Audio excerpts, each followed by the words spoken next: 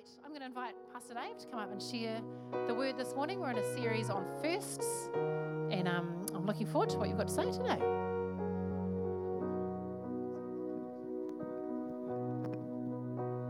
Thank you, man. How we going, church? Good to see you. Doing well in these COVID times. Thankful that you don't live in the North Island. Who's thankful that we live in the mainland? No one. No one. Anyone thankful that you live in the mainland? Yeah, give me a holler. Whoop, whoop. Well, I am. Anyway, I'm not moving that far away. Just going up the road. Hey, it's good to be here. This is my penultimate sermon. So just going to be starting to spit some stuff out that just is you got to be here next week because I get to just lay it all out there and leave. so no repercussions, no, I hope. But we're in a series called Firsts, and 2 weeks ago I spoke from Matthew 6. We talked about seeking first the kingdom of God and His righteousness, and then all these things will be added to you. And then last week, Matt gave a great word from the story of Cain and Abel about bringing your best, bringing the first of who you are to God, giving Him not just a token offering, but the best of who you are. But today I actually want to, take a little bit of a side alley, and I want to delve into an issue of the heart, because I think for us to put God first in our lives, we have to get our hearts right first. And I could give you, just a bunch of things that you need to put God first in your day. And you could write them all down, and you could dutifully try and do them, but you could still miss the point. Like you could get God first in your day. You could have good devotions. You could put Him first in your week. You could have a Sabbath every Sunday. You could put Him first in your relationships and loving your spouse and your kids as you should. You could put Him first in your finances, and you could tithe and give to God in His house. And you could get all those things right, and yet still not actually put God first in your world. And you can go, well, how does that work? That seems strange. But it's the tricksy thing about our Christian faith, and that it's not actually about the things that we do, it's actually about a relationship with God. And you can do all the right things and still miss the boat. Like you just need to look at the bunch of people that Jesus ripped into fairly frequently on His time on earth. They were called the Pharisees, and they didn't get it right. They were doing the right things by the world's standards and by their own standards, and yet Jesus was standing right in front of them, the Messiah, and they missed it. Like that's a little strange, right? It's perhaps a little scary. It should scare us a little bit, that we can be doing all the right things and ticking all the boxes and still miss Jesus right in front of us. Like that's like, oh, okay, we need to get this right. And I think a part of it also is very much tied up with our identity. I think too often we think we've got to do the right things to please God, and then we will find ourselves in Him. That's the wrong way around. God says, no, you belong to me first. You are my child first. And from out of that place of finding your identity in me, then you can live right. Then you can know how to follow me.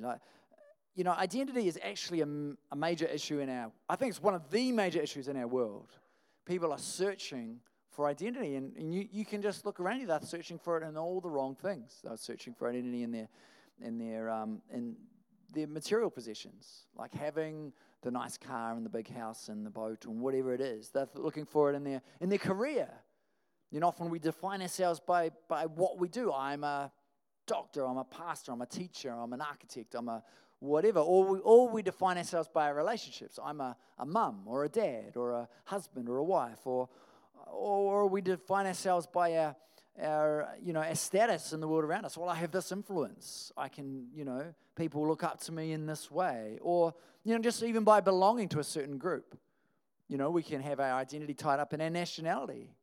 Or we can have our identity tied up even in our church. Oh, I'm a part of Equippers. Or even I'm just a Christian. That's where our identity lies. No, our identity is actually in Christ.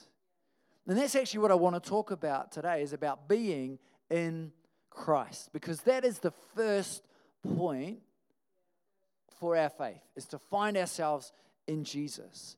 And the Apostle Paul knew this. Like, he wrote most of the New Testament. And he actually, the number of times, like I know, you know, stats are you don't always want to look to stats, but it's actually incredible how many times, I've got it written down here somewhere, how many times he talks about being in Christ.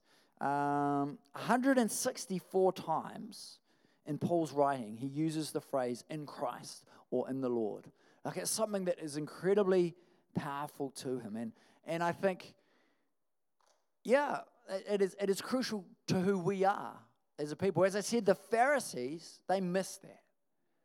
They thought that they had it together.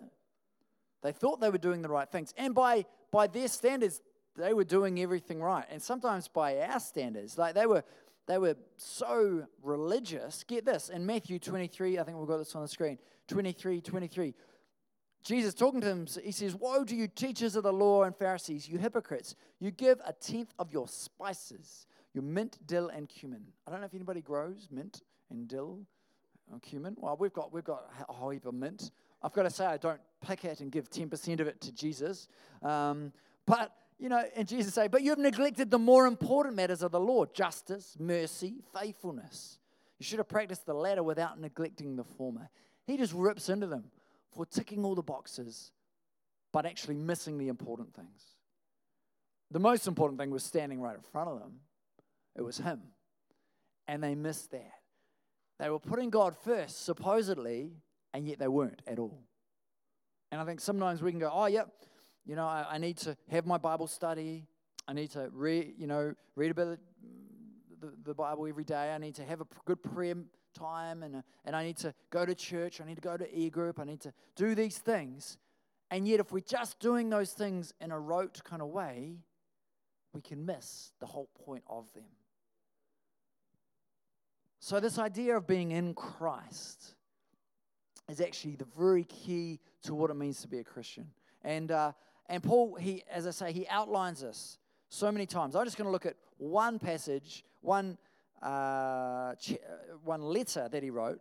It's called the letter to the Ephesians. So there's a church in Ephesus, a city in the ancient world, and almost this entire letter is about this idea of being in Christ. I'm not going to read the whole letter, but I'll summarize some of the things he says. So just sit back and let this wash over you. It says that believers have been blessed in Christ. That's in 1 verse 3. And chosen in Christ. 1 verse 4. God's grace has been freely bestowed upon believers in Christ. Believers are redeemed in him and are destined to an inheritance in him. They have received the Holy Spirit in Christ. Those once alienated have been brought near in Christ. Jew and Gentile have been united in his body, creating in himself one new humanity, reconciling both groups to God in one body.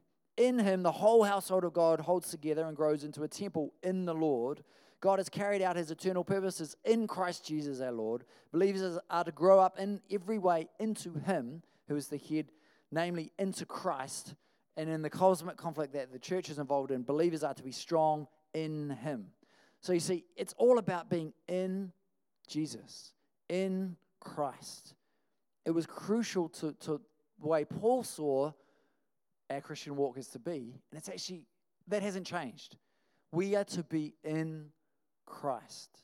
And okay, well, where did Paul get this idea from? Where to be in Christ? Where has he just made this up? Well, no, Jesus talked about it. And he talked about it in another way. Jesus is so clever. He talked about it with a metaphor that was just right for the time. And it works today still, especially if you like gardening. It's in John 15. It's one of my favorite passages. I'll read it to you. John 15, verses 1 to 8. It says, "I am the true vine," Jesus speaking, "I am the true vine, and my Father is the gardener. He cuts off every branch in me that bears no fruit, while every branch that does bear fruit, he prunes, so that it will be even more fruitful. You are already clean because of the word I have spoken to you. Remain in me, as I also remain in you. No branch can bear fruit by itself. It must remain in the vine. Neither can you bear fruit unless you remain in me. I am the vine, you are the branches. If you remain in me and I in you, you will bear much fruit. Apart from me, you can do nothing. If you do not remain in me, you are like a branch that is thrown away and withers. Such branches are picked up, thrown into the fire, and burned. If you remain in me and my words remain in you, ask whatever you wish, and it will be done for you. This is to my Father's glory, that you bear much fruit, showing yourselves to be my disciples. Such a great passage. And I encourage you, if you're going to want something to memorize or to mull over and just to meditate on, just pick up that passage and just let it speak to you. But it's so clear that actually to be fruitful in this world, we have to remain in Jesus. And that actually goes right back to the beginning. You know, Adam and Eve, they're in the garden with God, and he says to them, you know, go and multiply. And that just doesn't mean go and have lots of babies. That means actually to reproduce good things in the world. It's actually, you know, to multiply life, to be fruitful in life. And our fruitfulness is reliant on our connection with Jesus. It's actually like a plant. Its branches have to be connected to the trunk to bear any fruit. If you break it off, it's not going to fruit. It's interesting, though, in this passage that God is the gardener. What does a gardener do to produce fruit? Well, he plants the tree, he waters it, he puts fertilizer on it. You know what fertilizer is? It's generally poo. It's bad stuff. He allows that stuff in our lives. He maybe sprays it or companion plants around it if he's a bit more, eco-friendly. But he cares for it. But at the end of the day, he doesn't make the fruit grow. God, the gardener, does not make the fruit grow. We, the branches, if we stay connected to Jesus, the trunk, the vine, we produce the fruit. Fruit grows just when a fruit tree has the right conditions and it stays connected to the trunk. I think sometimes we think, we've got to make the fruit grow. So I just got to try really hard and I'll push out an orange. And it's not like you don't have a baby of fruit. It just grows slowly on the vine, and lots of it too. And the amazing thing about a fruit tree is that there's seed in that fruit. And so that fruit, if we can get this picture, it actually will multiply. If we plant those, they will grow to another, and it just gets bigger and bigger. That's the way the kingdom of God is established. But it grows steadily on the vine or on the tree if it stays connected. And Paul obviously understood this concept when he's talking about being in Christ. He's like, if you just are in Jesus, if you stay connected to him, then fruit will come. Fruit will come in your life. And it's woven throughout Paul's letters. It's not just in Ephesians. Believers, we're justified in Christ. In Galatians it says. We've been baptized into Christ. We've become children of God in Christ. I could just keep going on. I won't just list them all to you again, but there's so many ways that we need to stay connected in Christ. And I do wonder, we need to be in Christ. And you're probably wondering too, I need to be in Jesus. I need to stay connected. How does that work? What does that look like for me? And what does that mean as well? If I stay connected, what changes for me? Well, there's actually a whole lot of I guess you could call them status changes that happen for us. Like if you like to update your status on your social media, you've had a status change when you come into Christ. Romans 5 talks about how sin and death entered the world through one man, through Adam. And from that point, sin and death came in and separated us from God. But in Christ, he's the second Adam, our status has changed. It's updated. And we have so much. Firstly, we have reconciliation with God. So you're reconciled. Where there was a broken relationship, you come together again. I don't know if you've ever had that in your world where you've had a fight with someone and things are tense, and then you've come back together and it's been restored. That's what we have in Jesus. We have redemption.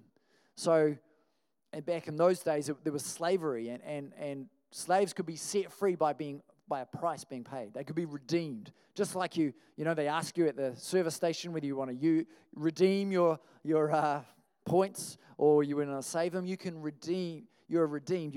It's been paid for in Christ. We're redeemed. We're justified. So that means everything that we've done is paid for. It's like in a court of law, we have a clean bill.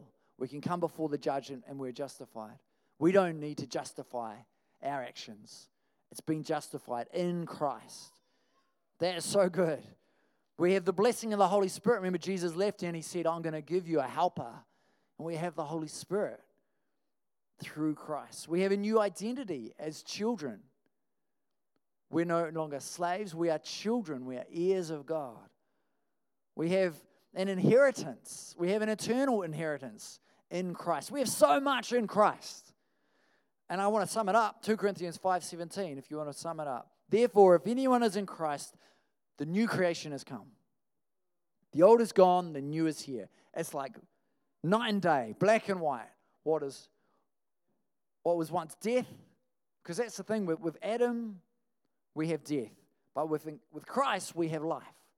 So we have a whole new, not just outlook, we have a whole new life in him. So, it's good news, right? You guys aren't looking actually that stoked about it, but I assume that inside you're celebrating. Or you're like, I know all this, Dave. I'm just, tell me how to live in it. Oh, well, we'll get there. Because there are implications for how we live in Christ. It's not just, oh, sweet, I'm in Christ. We actually need to partner with God. In Romans 6, I'm going to read a passage to you, 1-7. And it kind of unlocks this a little bit for us. Because sometimes, and people were making the argument in this time, well, if grace is so good and it doesn't matter, grace covers all my sin, then I can just do whatever I like, right? I can just live however I choose, and it doesn't matter because grace is big enough. God is big enough.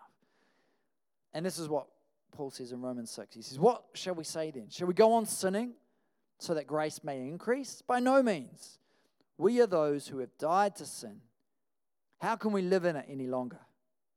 Or don't you know that all of us who were baptized into Christ Jesus were baptized into his death?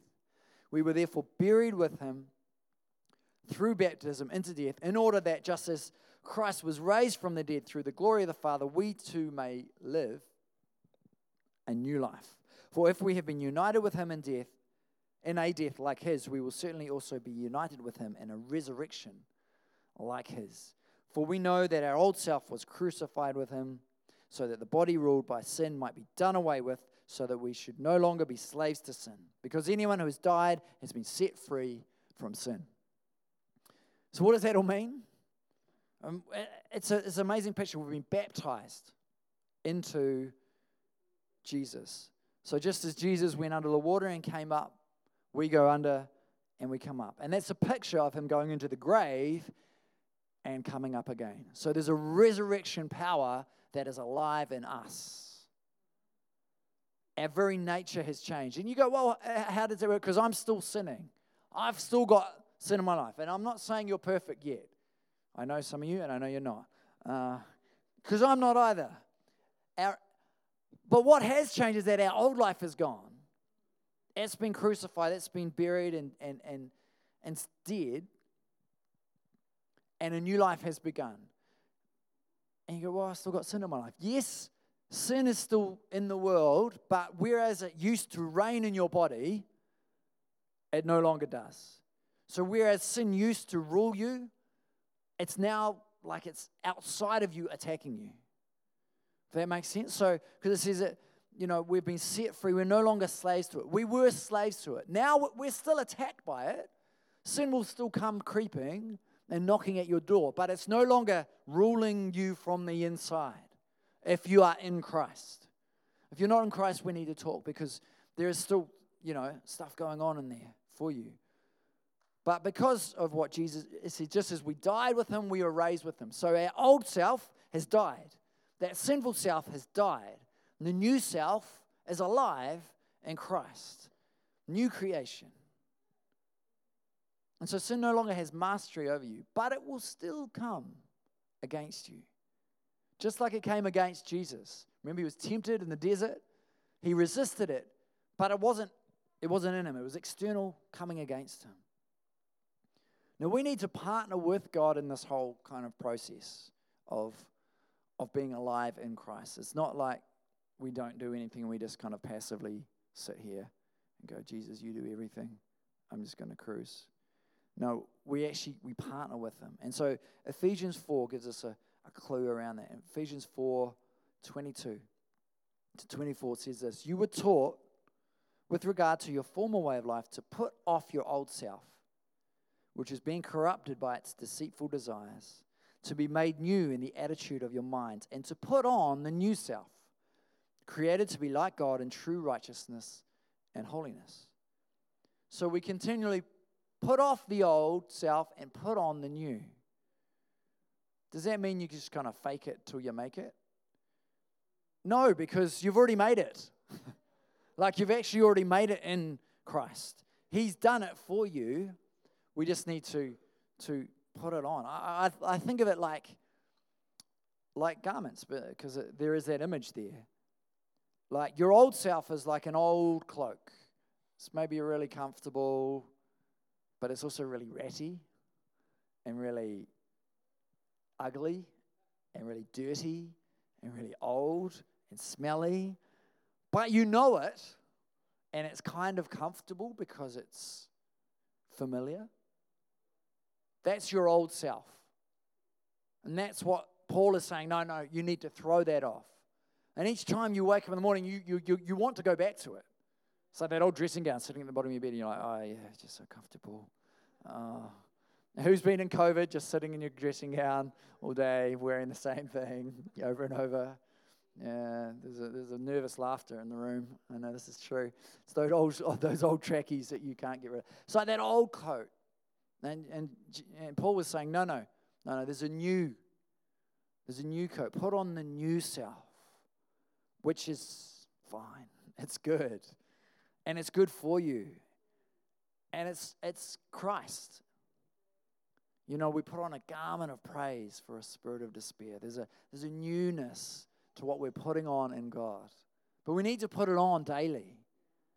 And it says, and it's around the attitude of your minds. It says there, to be made new in the attitude of your minds. I think sometimes we actually need to retrain our minds in Christ. And that's why, reading Scripture and getting it inside of us is so important. Because how many of you know you're bombarded with ideas from the world around you all the time. And a lot of those ideas are actually dumb. They're not of God. And so we need to retrain. We need to be made new in the attitude of our minds. The only way we do that is by understanding what God has for us and applying that to our situation. So it's like daily just putting that on. And you might go, okay, yep, cool, got to renew my mind. I've got to think about different things. I've got to, how do we do this? What's some practical tips? And I want to return to that image of the vine to just give you, I guess, a framework for this. I've talked about this before, but I want to come back to it because it's such a powerful concept, and I think it's freeing for us. If we think about that image of the vine, if you've ever seen a grapevine in Central Otago or in Marlborough, you'll see that they're all, they're not just standing there by themselves. They're all strung up on a trellis. They have these long wires and big posts in the ground, and they're trained along them. And the idea is that we actually need to put some trellising around our vine.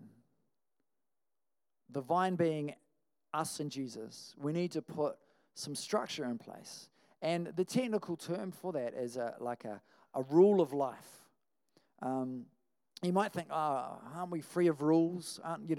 Rules are just the Old Testament. But actually, there's freedom from this structure. Like, this structure gives us freedom in our lives. Like, a rule of life is it's like a set of practices and kind of rhythms that help us create space in our busy world to connect with Jesus and to do what he did and to live life to the full, John 10:10. It's like, actually, it gives us life.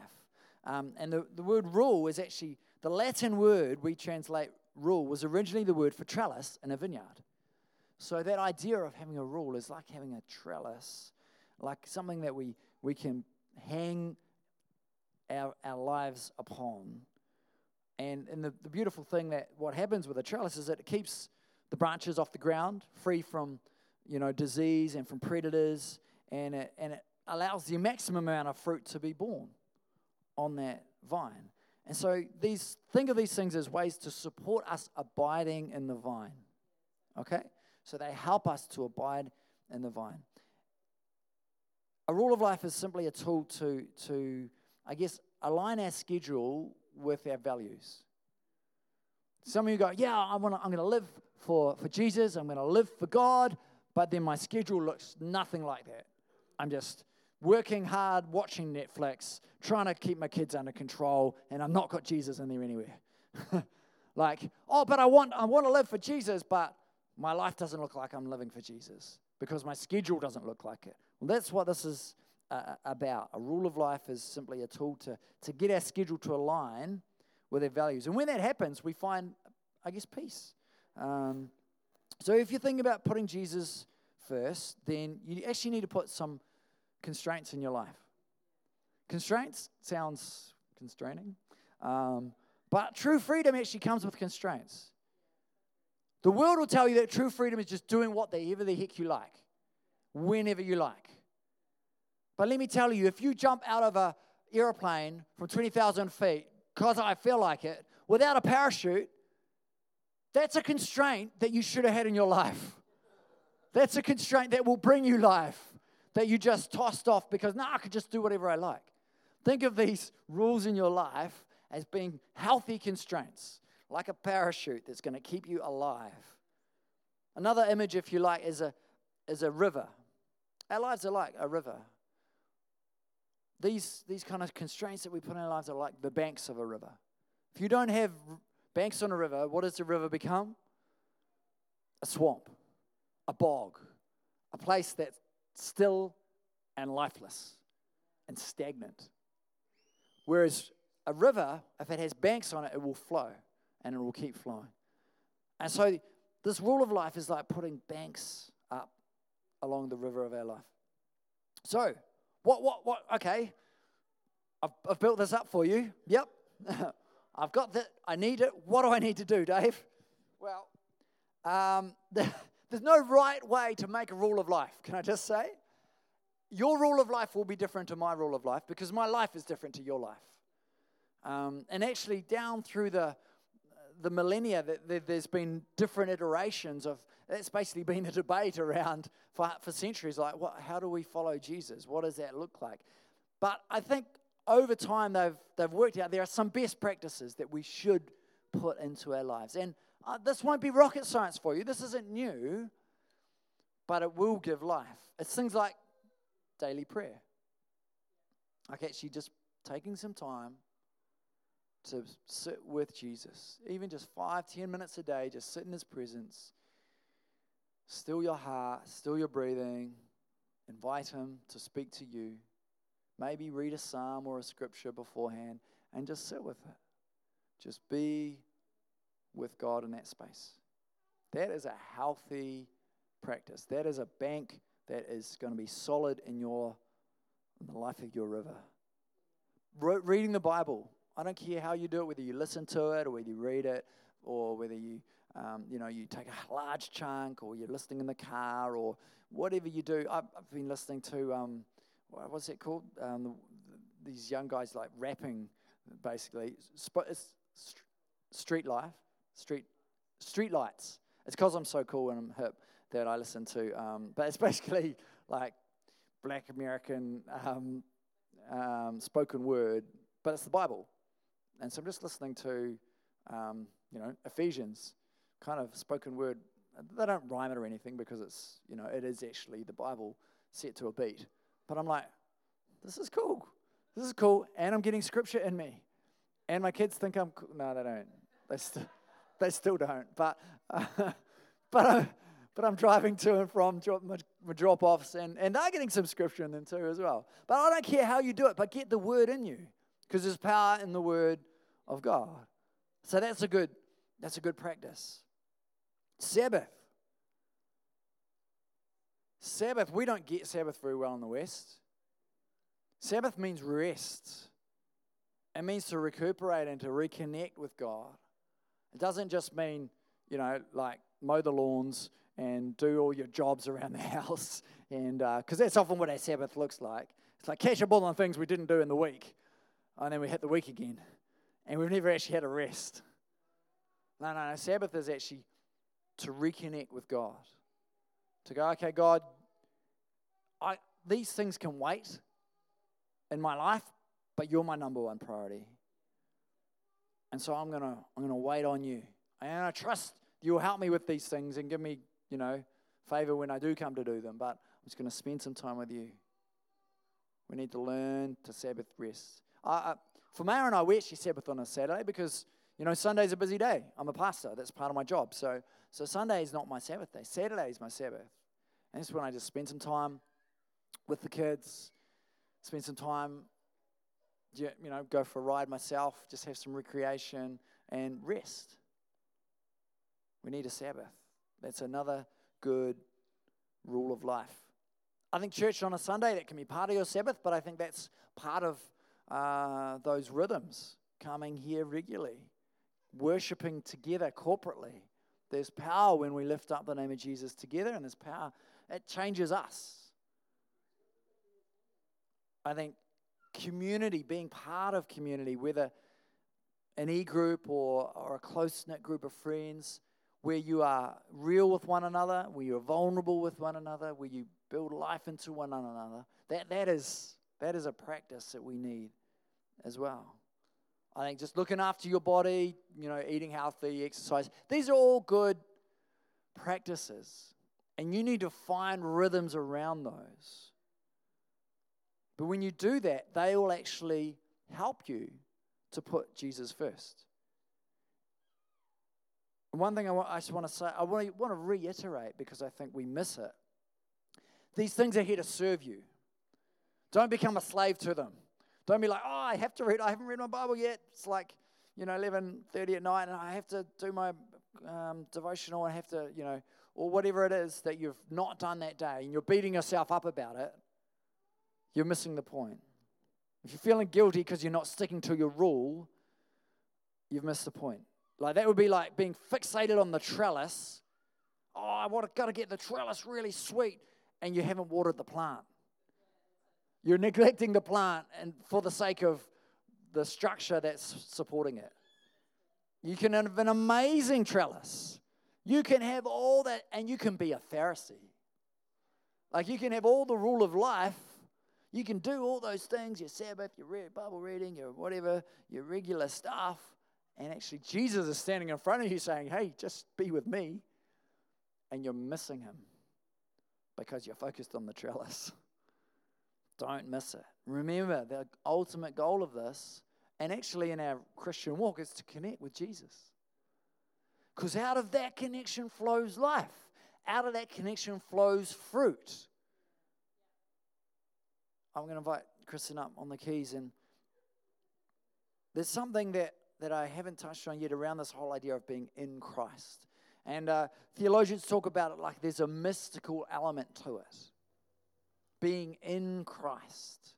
Like there's a supernatural element to it that was like, what does that tangibly look like to be in Jesus? There's a mystery to it. And I don't know. I don't have all the answers. I know I'm the pastor, but that doesn't mean I have all the answers. But I think there is a mystery to it that we just sometimes need to just accept. we connect with Jesus. We connect with him in this space. And there are moments in our world we go, wow, I just need to connect with God. I'm just hungry for a touch of his presence. And I don't know how and I don't know what, but I know that it will change things. I know that when I do get in that space, something shifts in me, and even in the circumstances of my world. And when I'm connected to the vine, fruit begins to form in my life. The fruit of hope, the fruit of joy, the fruit of love begins to well up in me when I connect with Jesus. And so we're actually I purposely didn't have too long a sermon because I want to take some time in this moment. Because I've given you a lot of kind of head, theology. I realize that. But now I just want to take it back and just go, let's just connect with Jesus. Let's just take some time. So why don't you stand to your feet?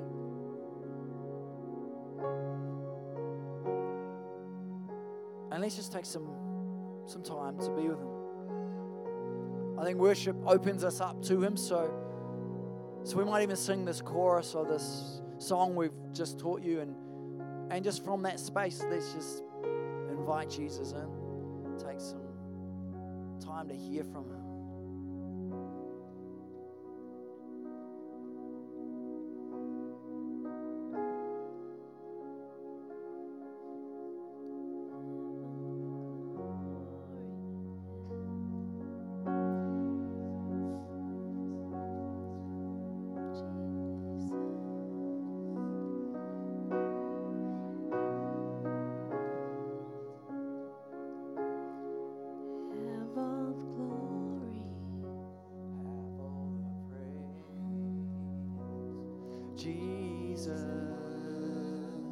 Jesus, have all the glory, have all the praise.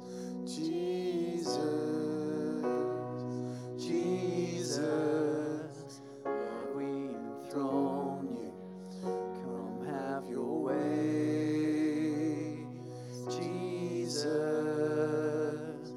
Jesus, have all the glory, have all the praise. Jesus, Lord, we enthrone you. Come have your way. Jesus, have all the glory. Come on. Have all the praise. Jesus, Lord, we enthrone you. Come have your way. Come on, let's invite him now. Come, Holy Spirit. Come, Jesus. We want to connect with you now.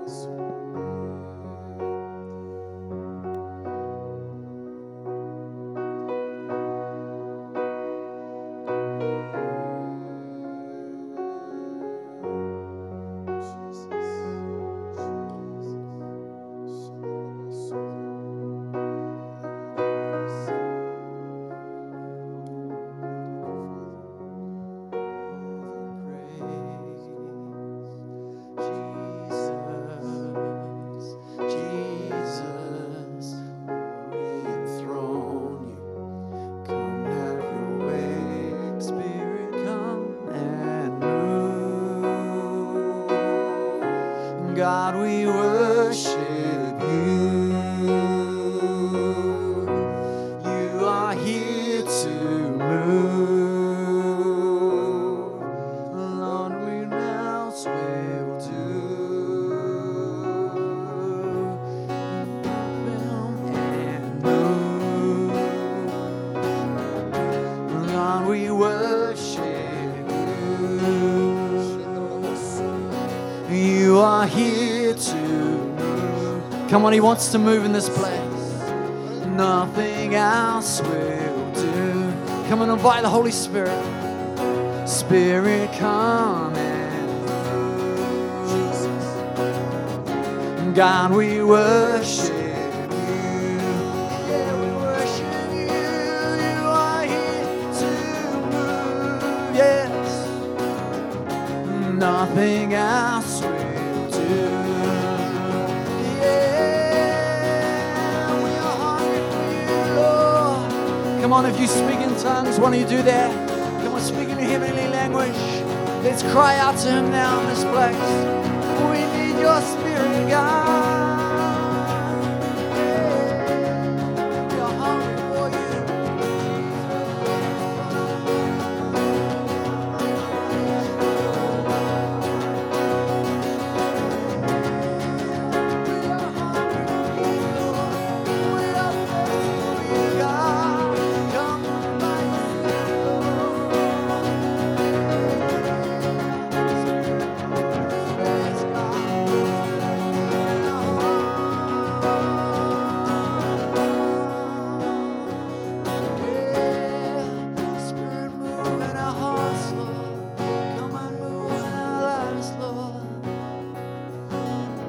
I just believe God wants to start laying His finger on some things in our lives.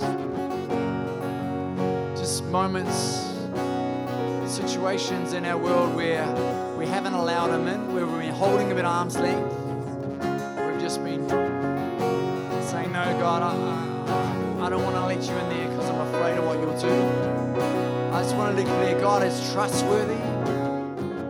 You can trust Him with that area of your world, with that hurt in your life, that illness in your body, whatever it is, invite Him in. Come on. Let's raise a hand. Maybe let's raise both hands and surrender to Him now. God, we surrender ourselves to You.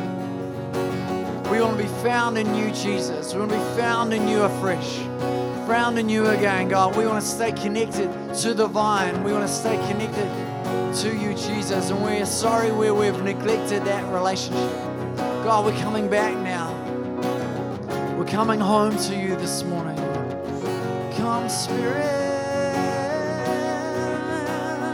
Jesus, Jesus, have all the glory, have all the praise. Yes.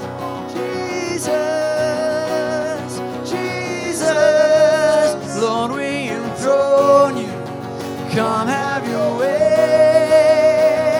Jesus, Jesus, have all the glory, have all the praise. Jesus, Jesus, Lord, we enthrone You. Come have Your way.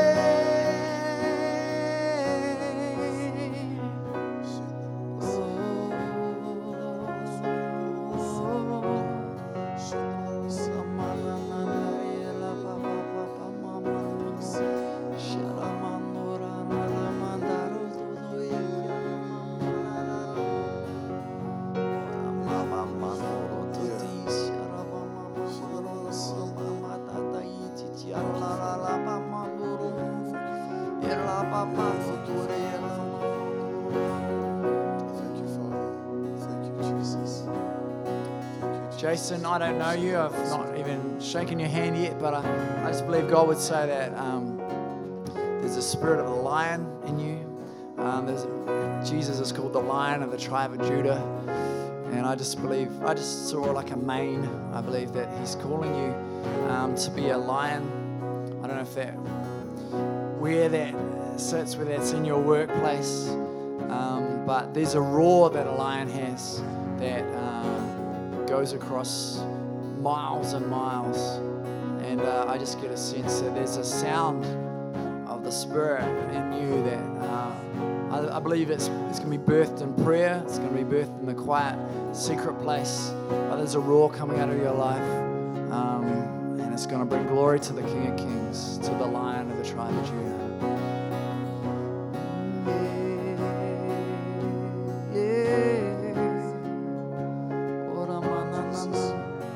Is Tim there? I can't see him out the back. Don't run away, Tim. I just believe God's got a word for you. I just believe there's a new season coming for you. And I don't mean in your job, I actually mean in the spirit. I don't know what your plans are. I know you've got a young family, but I just believe that there's a weight that you carry in the spirit that you need to step into. And I think the season has come to an end. And I think actually this season is a new season with Matt and Ali coming on board, that you're going to become a key support to them. You're going to become a key encourager of them. And like I saw, when Moses is standing over the battle, and when he's got his hands up, the battle goes well. And when they're down, things fall apart for the Israelites. And I believe you're actually going to be holding up Matt's hands. And so there's a sense that when you're there supporting him and holding things up and supporting him, things are going well in the battle. But when you're not, it's not. So yeah, there's a role there for you. And I don't know what that looks like, but I think you should have a coffee with Matt when he's back and see. But yeah, let's see that. Awesome. Thank you, God.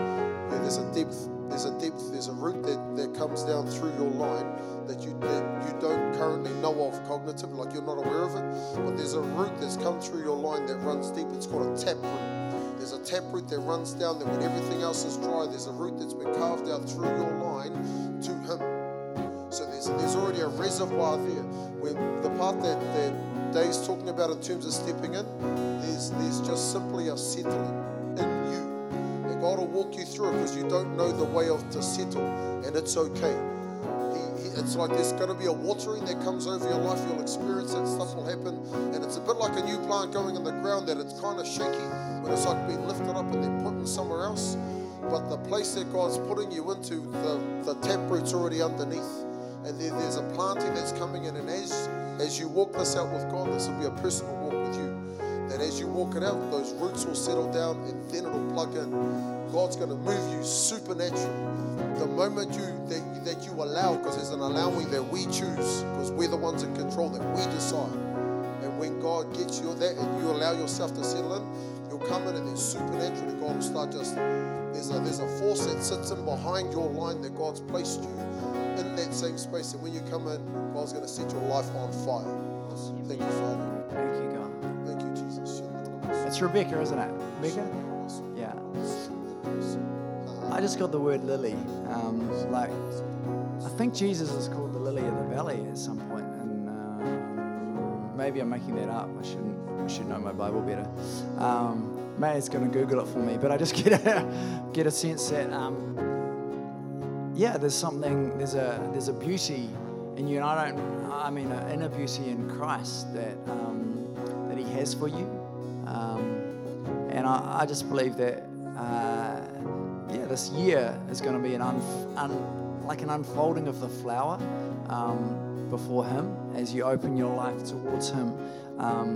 There's going to be a beauty coming in, and Christ is going to become more and more real in your world, in your heart. He's just going to become more and more available to you. Not that He ever wasn't available, but you're going to feel His presence in a deeper way, in a greater way, and there's going to become a joy from that. There's going to become a beauty unfolding from that. So, be encouraged. Cool, I'm going to hand it back to Maya now.